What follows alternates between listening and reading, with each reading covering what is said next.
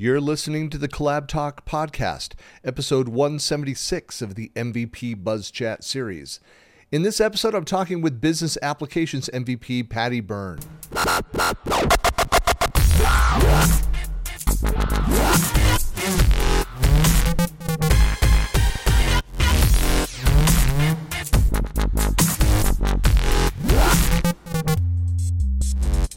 Hey everybody, this is Christian Buckley with another MVP Buzz Chat. I'm talking today with Paddy. Hello. Hi, Christian. Thanks for having me on. So for folks that don't know you, who are you, where are you, and what do you do? So my name is Paddy Byrne. It's a very Irish name, but I am grew up just close to Glasgow, and that's where I'm based just now as well. I am a lead functional consultant in Dynamics 365. I tend to have kind of pivoted between Dynamics 365 Power Platform the last few years, but I keep getting drawn back into the Dynamics side of things. My speciality is kind of customer service and sales, so those customer engagement applications. If you're not careful, they might just give you two MVPs or something. You know, there's more and more dual MVPs because I think we're seeing that happen a lot more of people split between a couple of those areas, writing, doing a ton of activity, and there's that internal battle for folks that don't know. The Microsoft product teams, they're the ones who say, hey, we want this person. So if you've got two teams kind of vying for you, you could end up with surprise, hey, a second MVP. I did see that this year. There was a few in Europe. There's a few dual awards. It's always good to see. Well, very cool. So tell me about kind of your community involvement and story. Yeah, so I was always aware of the Microsoft MVP community. I suppose I got involved really early. I kind of fell into the job working with CRM version 4 in 2009. I was I wanted to be a developer, and I was working on a .NET support engineer role on the help desk, and the help desk software we used was Dynamics CRM 4. And I started messing about it, customizing it, and then my company sold our implementation of CRM 2011, and they didn't have anybody to do it, so I did it. And they said, do you have all the training in the world? But I didn't get any of the training in the world. And so I reached out on LinkedIn, and my first introduction to the MVP community was Neil Benson. I just reached out for help and said, I need some help on this. And Neil got in touch. Again, this is going back in 2009. So he kind of got in touch and helped me through things. So I was always aware there was an MVP community there. And I suppose early in my career, kind of aspired to be an MVP. But things just, it's just kind of toddled along really in my job and carried on working away, doing it really for the money, and then not really for just all fully selfish reasons. well, it's funny. So look, that goes without saying, though. I mean, we're all kind of doing this stuff for money. I mean, I'm not aware of any MVPs that are that like won the lottery and are don't need to work, and they're just doing it for the 100% pleasure side of things. But there's value that comes out of it, but it's definitely a different way of working. Absolutely. So and that's really what happened. And again, about 6 years ago, I started a family with my girlfriend, and we had a really tough time after the birth. My girlfriend had a kind of injury during the straight after the birth, and it was kind of a good 3 years of treading water. And my career goal over those 3 years was just remain employed. But over once those 3 years kind of ended, I got introduced to the community again. Like I said, I was always aware it was there, but never the extent of the size of the community, how large it was. And then I got introduced. There was kind of 3 events happened. Well, actually, maybe 4.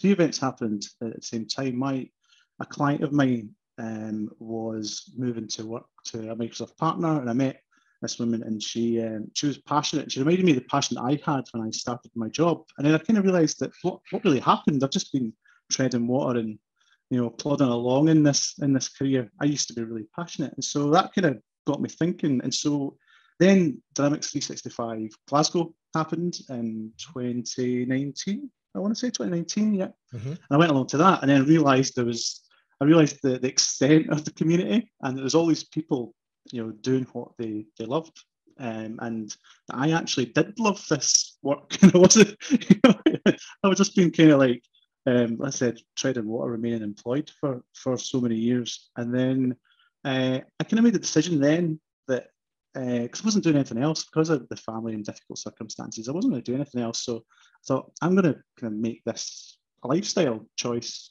Yeah. And so I just started, and again, from meeting my client, it could give me a bit of the fear of death because I get scared because the technology had moved on so much. Because I wasn't doing any active studying or anything like that. I was, and the Power Platform was just becoming to gain traction. So I started studying Canvas apps, and I really wanted to make YouTube videos, but really just to make YouTube videos, not to like share knowledge or anything. But I thought I'll learn Canvas apps and I'll do some YouTube videos on it. I started that, and then I looked at the kind of the session list of the Scottish, so the D365 Glasgow that I'd attended. I just followed everybody on Twitter and just started engaging with them that way, and engaging with the community. And like I said, it became a lifestyle then. My YouTube videos gained a lot of traction. I was introduced to Mark Smith, down in New Zealand. Yep. He ran a mentoring program that I got involved in, 90-day mentoring challenge. And that kind of, again, like I said, I was using the YouTube channel, that kind of kicked it off. And then I got nominated as an MVP, but I had very little content or anything out. I was just, doing my thing and learning. I kind of adopted this kind of, learn, share kind of lifestyle in my spare time. But that kind of gave me a bit of a fright because I'd get really stressed about it, and it kind of lost its fun because then it was like for a few months I was like, wow, I've been nominated. I need to do all this extra work, and I kind of almost started to take holidays to make YouTube videos and things like that, and that was completely the wrong way. Well, there is some degree of, and when I've mentored people, I say this, it's about like developing healthy habits. You have to enjoy it. You have to find your thing. Like I love making videos. I do a ton of video creation, but the quality of the production value, like I don't have the patience or the time to go make them as beautiful as other people have figured that out. I would love to get some help in doing that, but I continue to do just the more simplistic and put them out there because I enjoy it. That's something that you need to, people that are interested in potentially becoming an MVP need to think about and do is like, what do I enjoy doing? Whether it's writing or answering questions on forums or creating videos or whatever it is, figuring that out, but then just making time for it. That's probably the hardest thing. Absolutely enjoying it's the biggest part of it. And for when I got nominated, the 3 months following that, I wasn't doing it for the love of it again. I was doing it because I felt I had to get this. So I almost seen it as an accreditation or a certification, which it's not. And it was having chatted with someone else that I know in the community, and they kind of made me think of it. Said it's not it's not a certification. It's an award for the work that you're doing, and that kind of just kind of woke me up. And then I kind of decided that I don't need to do all this extra work. This is becoming a chore. So I stepped back. And my nomination was still active, but I just kind of left it and didn't drop it. I just did things when I wanted to do things and when I enjoyed doing them. And then I wanted to give back. So I remember right back to my kind of start of my career and Neil helping me out. And I was thinking, how have people helped me out, and the MVP community helped me out, or the Microsoft community helped me out, and they really helped me out during that good few years when I was struggling. And so I thought I can help people who are struggling to get to events and struggling to learn Power Platform, because I had to just learn on my own, sitting in the room I'm sitting in now, watching YouTube videos, learning all this stuff. And I thought it'd be easier if someone could offer night classes or training courses on this. And I thought that's maybe what I could do to pay it forward, as I promised Mark Smith that I would do. And so I ran the idea past Mark, and I did a podcast with him. And I spoke about this. I'd really want to start some sort of, virtual night class after hours for, say, single parents or people who just can't get to events or whose work won't pay for them to get to events. And there was a group of people based in Scotland, interestingly, who were listening to the podcast and who invited me to. They were starting up a user group, and so they invited me along, called the Virtual Power Group Scotland. They invited me along and they said, if you want to do the night classes, there's a stage really for you to do the night classes on. And they just gave me a license to the Teams event. This was before the pandemic hit, just a couple of months before the pandemic hit. And so I started doing these kind of Power Platform night classes. And the selfish reason for doing them was that I wanted to improve my training and my presentation skills. So I picked something that I knew for beginners, and so I didn't need to learn any new technology or anything. I just trained people, and then unselfishly, the whole thing was to give back and help people that were in my position a few years previously who couldn't didn't have time due to personal circumstances to study. So I thought I'd do that, and then of course COVID came, and our virtual user group, all of a sudden everything was virtual, and it went from kind of 8 members to 400 members. Literally within a few months, and I got more and more involved in the admin of that. So I wasn't just running night classes. I was running, organising and hosting other sessions and booking virtual speakers and everything that came along with that. And we're 2 years in now, and it's still going just now. We've lost a bit of traction at the moment because obviously but I just had a thought too. It's kind of like you talk about pandemic babies, that we've got like some folks that are like pandemic MVPs, because you just renewed for the first time, right? So you're a 2-time, or is it third time? I'm 2-time now, so this is my second one. This is my first renewal. Right. So within that cycle, because I've had a couple conversations with a couple newer MVPs that are a little freaked out about now the in-person events starting up again and doing some other things beyond pure virtual. And so it'll be interesting to see, talking with you and others about how that changes. And I mean, especially with a lot of anyway, that was just a thought about pandemic babies. Just want to bring that up. But but so what is going to change around how do you see the user group evolving and stuff? Are you seeing less participation in online, or? Well, we're still seeing the same, not as quite as the same traction as we get. But when I was speaking to my CPM about the MVP award, one of the things I kind of held back a little bit before even taking it further, because like I said, the pandemic was continuing, things are starting to open up. I didn't want to try and keep this going. I didn't want to get the award in for it just to fill up, to die out. So we kept it going for a wee while. We just kept doing events, and we still got really good attendances right up until recently. I mean, we get about kind of 25 people at each virtual event, which is quite good. The most we got, I think, was 59 at one of them. So almost double that at a kind of virtual 1-hour night class. It was a bit daunting trying to control 59 students. And we still get about 25 people attending the event. So it's still going. It's still popular. We've got a big audience. For me though, I mean, I got my MVP last September. When I first got the MVP, I was a bit like a rabbit in the headlights, so I didn't really know what to do. I just decided to just kind of shut off a lot of social media, and that's why I didn't get back to you so quickly. It's like, I'm not going to go mad. Just take it easy. Continue just doing what I'm doing with the user group. Yep. And see where it takes me. And also, for me, I wanted to find out how I can best serve the community as well, now that I am an MVP. So I looked at some of the options that you get through from being an MVP. Like, I started doing some work with the Imagine Cup judging and things like that, and just these things that I was never really into before, but now I've got the opportunity to get involved a bit and try and find. Since you mentioned that, you should probably describe what that is for folks too. The Imagine Cup. Yeah, so the Imagine Cup. So we've done the Imagine Cup and the Imagine Cup Junior.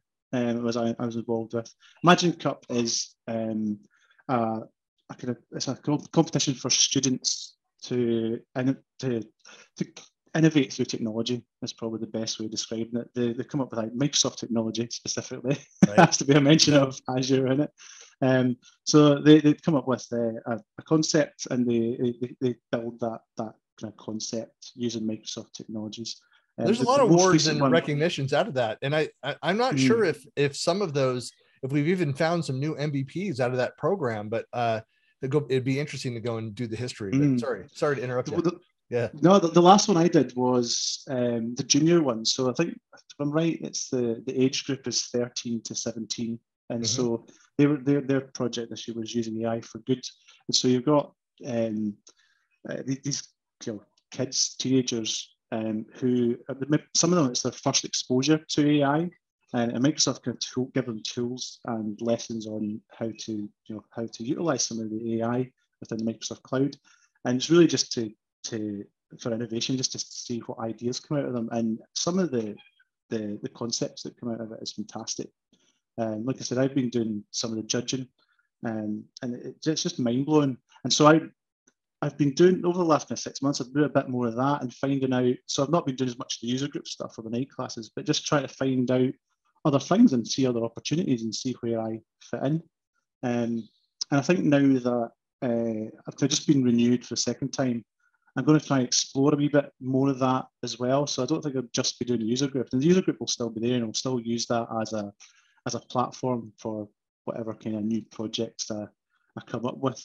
But I haven't quite decided. I'm going through a bit of a rebrand as well just now. I'm going to try and change things about a bit, because I've catered for the kind of entry to Power Platform audience. And I think now I want to just mix things up a wee bit and keep it a bit interesting, and maybe look at, for me, my career just now, I'm a lead functional consultant, like a high-end lead. So I'm moving into that solutions architect role in that kind of space. So I might do something around learning how to do that. And I'm not quite chosen what the right medium for that is, or the right channel, whether it's a user group, live sessions, or YouTube podcasts, or even a big mixture of them all. But that's the kind of space I'm looking to get into. Another thing I'm heavily involved in, I got involved with the Scottish Summit New Speakers channel. Yeah. Yep. So it's part of my goal of presenting and doing the training was to speak at events. Of course, they were all virtual because of the pandemic, but we got invited by Mark Christie and Ian Conley to run a New Speakers Enablement Program for last year's virtual summit and this year's in-person summit, and that was hugely successful.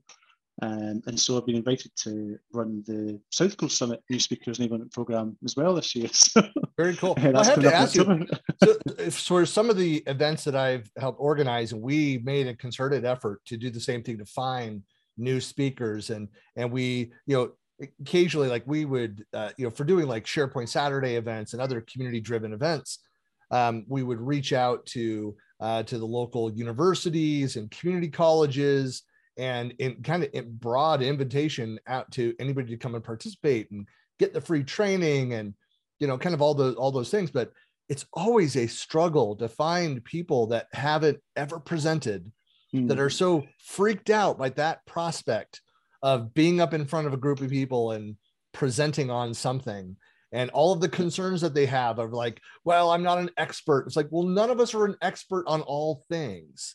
Like, we have depth of knowledge in certain areas, but teach what you know. And it will be remedial for some people, and others, they'll think this is like somebody just created fire. Like it'll be brand new to them. So what made your program successful? How did you find people? Well, it's the first thing we did, and I think because I was known in the virtual space, and the Scottish Summit this year was an in-person event in June. It was meant to be February, but it was right. June. And so the guidelines for new speakers was that you hadn't spoken at an in-person event. So you could have spoken at a virtual event. And of course, a lot of people were doing that for the first time over the pandemic. And because I was prominent within the virtual space, there was a lot of people who'd grown their confidence over those few years and were ready to take that next step into speaking at an in-person event. So we did the way we started off is we just did an interest form. So it wasn't like a call for speakers or anything. We just did a general interest in the New Speaker Enablement Program. We set up those, made it clear that it was our first time speaking at an in-person event. And we got, I don't remember the exact number, but we got a lot of interest from that to be involved in the program. Some already had spoken, but we still let them be part of the program because we're not going to exclude anybody. They just couldn't be on the new speakers track. But we almost got too many new speakers. And so I ran a session and I explained what being a speaker was. And we explained, just showed them how to register on Sessionize, because I think that's quite daunting as well. For me, anyway, when I first submitted a session, and just taking that leap of filling in Sessionize, learning how to log in, setting your profile up, those just are excuses, aren't they? You can procrastinate. Oh, I'll do that profile bit tomorrow. So we run a session just to say, this is how you register, and encourage people to do that. And then that, I think we had, we went from kind of like 4 submissions to 52 submissions over the last week. Obviously, the deadline, the call for papers expiring helped as well. But we'd so many that we had to cut down the sessions to 20-minute sessions as opposed to 50-minute sessions to give everybody a chance really to speak. Which is a great length to do a 15-20-minute presentation. If you're brand new to doing that in person, to do like a TED Talk, a lightning talk type length. I mean, that's a fantastic introduction to your first time. It's not long, so it's enough for you to have solid content, answer a couple questions that they come up, but feel confident in your content versus fill up 45 to 60 minutes of content. That's a lot for a first timer. That is absolutely. But yeah, it could be. We knew it was going to be successful, but maybe not that successful. Hey, are you doing anything with? So you had all those entries. Did you reach back out to those people that didn't get selected for it? Are you doing anything with those people, that content? We made sure that most people got the opportunity to speak. So it was a 2-day event. So we had 2 days of full 20-minute sessions. There was 2-hour-long ones we did, or 50-minute long ones that we did. We haven't reached out to them yet. I'm thinking about reaching out to them to do some virtual power group nights and maybe speak at the user groups. Right. We haven't taken any action on that yet. We're still making plans for what we're doing with that going forward. But it's just getting the time, really, isn't it? It always is. I mean, that's as soon as one stops, another one starts. It's just an opportunity to start. But I mean, I always hate to turn away, good content like that, finding a format, even putting together, maybe hosting, I don't know, just throwing an idea out there, like hosting, if those people go and pre-record and having, videos of each of the topics, and you could even add that into the extended catalog of content for the event. Those sessions that are, digital only or something, but just a way of making sure everybody's recognized. Obviously, it needs to clear a couple hurdles, be appropriate content, those kinds of things. But yeah, absolutely. Well, Paddy, I know we're into time here, but for folks that want to find out more about you, get in touch with you, what are the best ways to reach you? Best way is on LinkedIn. I'm Paddy Byrne, Byrne on LinkedIn. You should be able to find me. Or if you do the LinkedIn URL /freestyle dynamics. I said I went through a rebrand recently. So it used to be Freefall 365, and it's Freestyle Dynamics. But you also get me on Twitter, Paddy Freestyle, so at Paddy Freestyle. And my website is www.freestyledynamics.com. You'll still get me on Freefall 365 because that's my previous brand. But because I'm changing the content up a bit, I'm going to start fresh and change things up. Well, I really appreciate you taking the time. And of course, I think it sounds like you're a fantastic resource for anybody that's brand new, that is kind of fear of like, how do I get started? Paddy is a great person to reach out to and connect with to kind of find your path. If this is becoming an MVP is something that you have a goal towards. And, of course, I say this with every MVP that I interview is like, never be afraid to reach out and connect with the MVPs. Mm-hmm. We are very friendly people, which is why we're MVPs.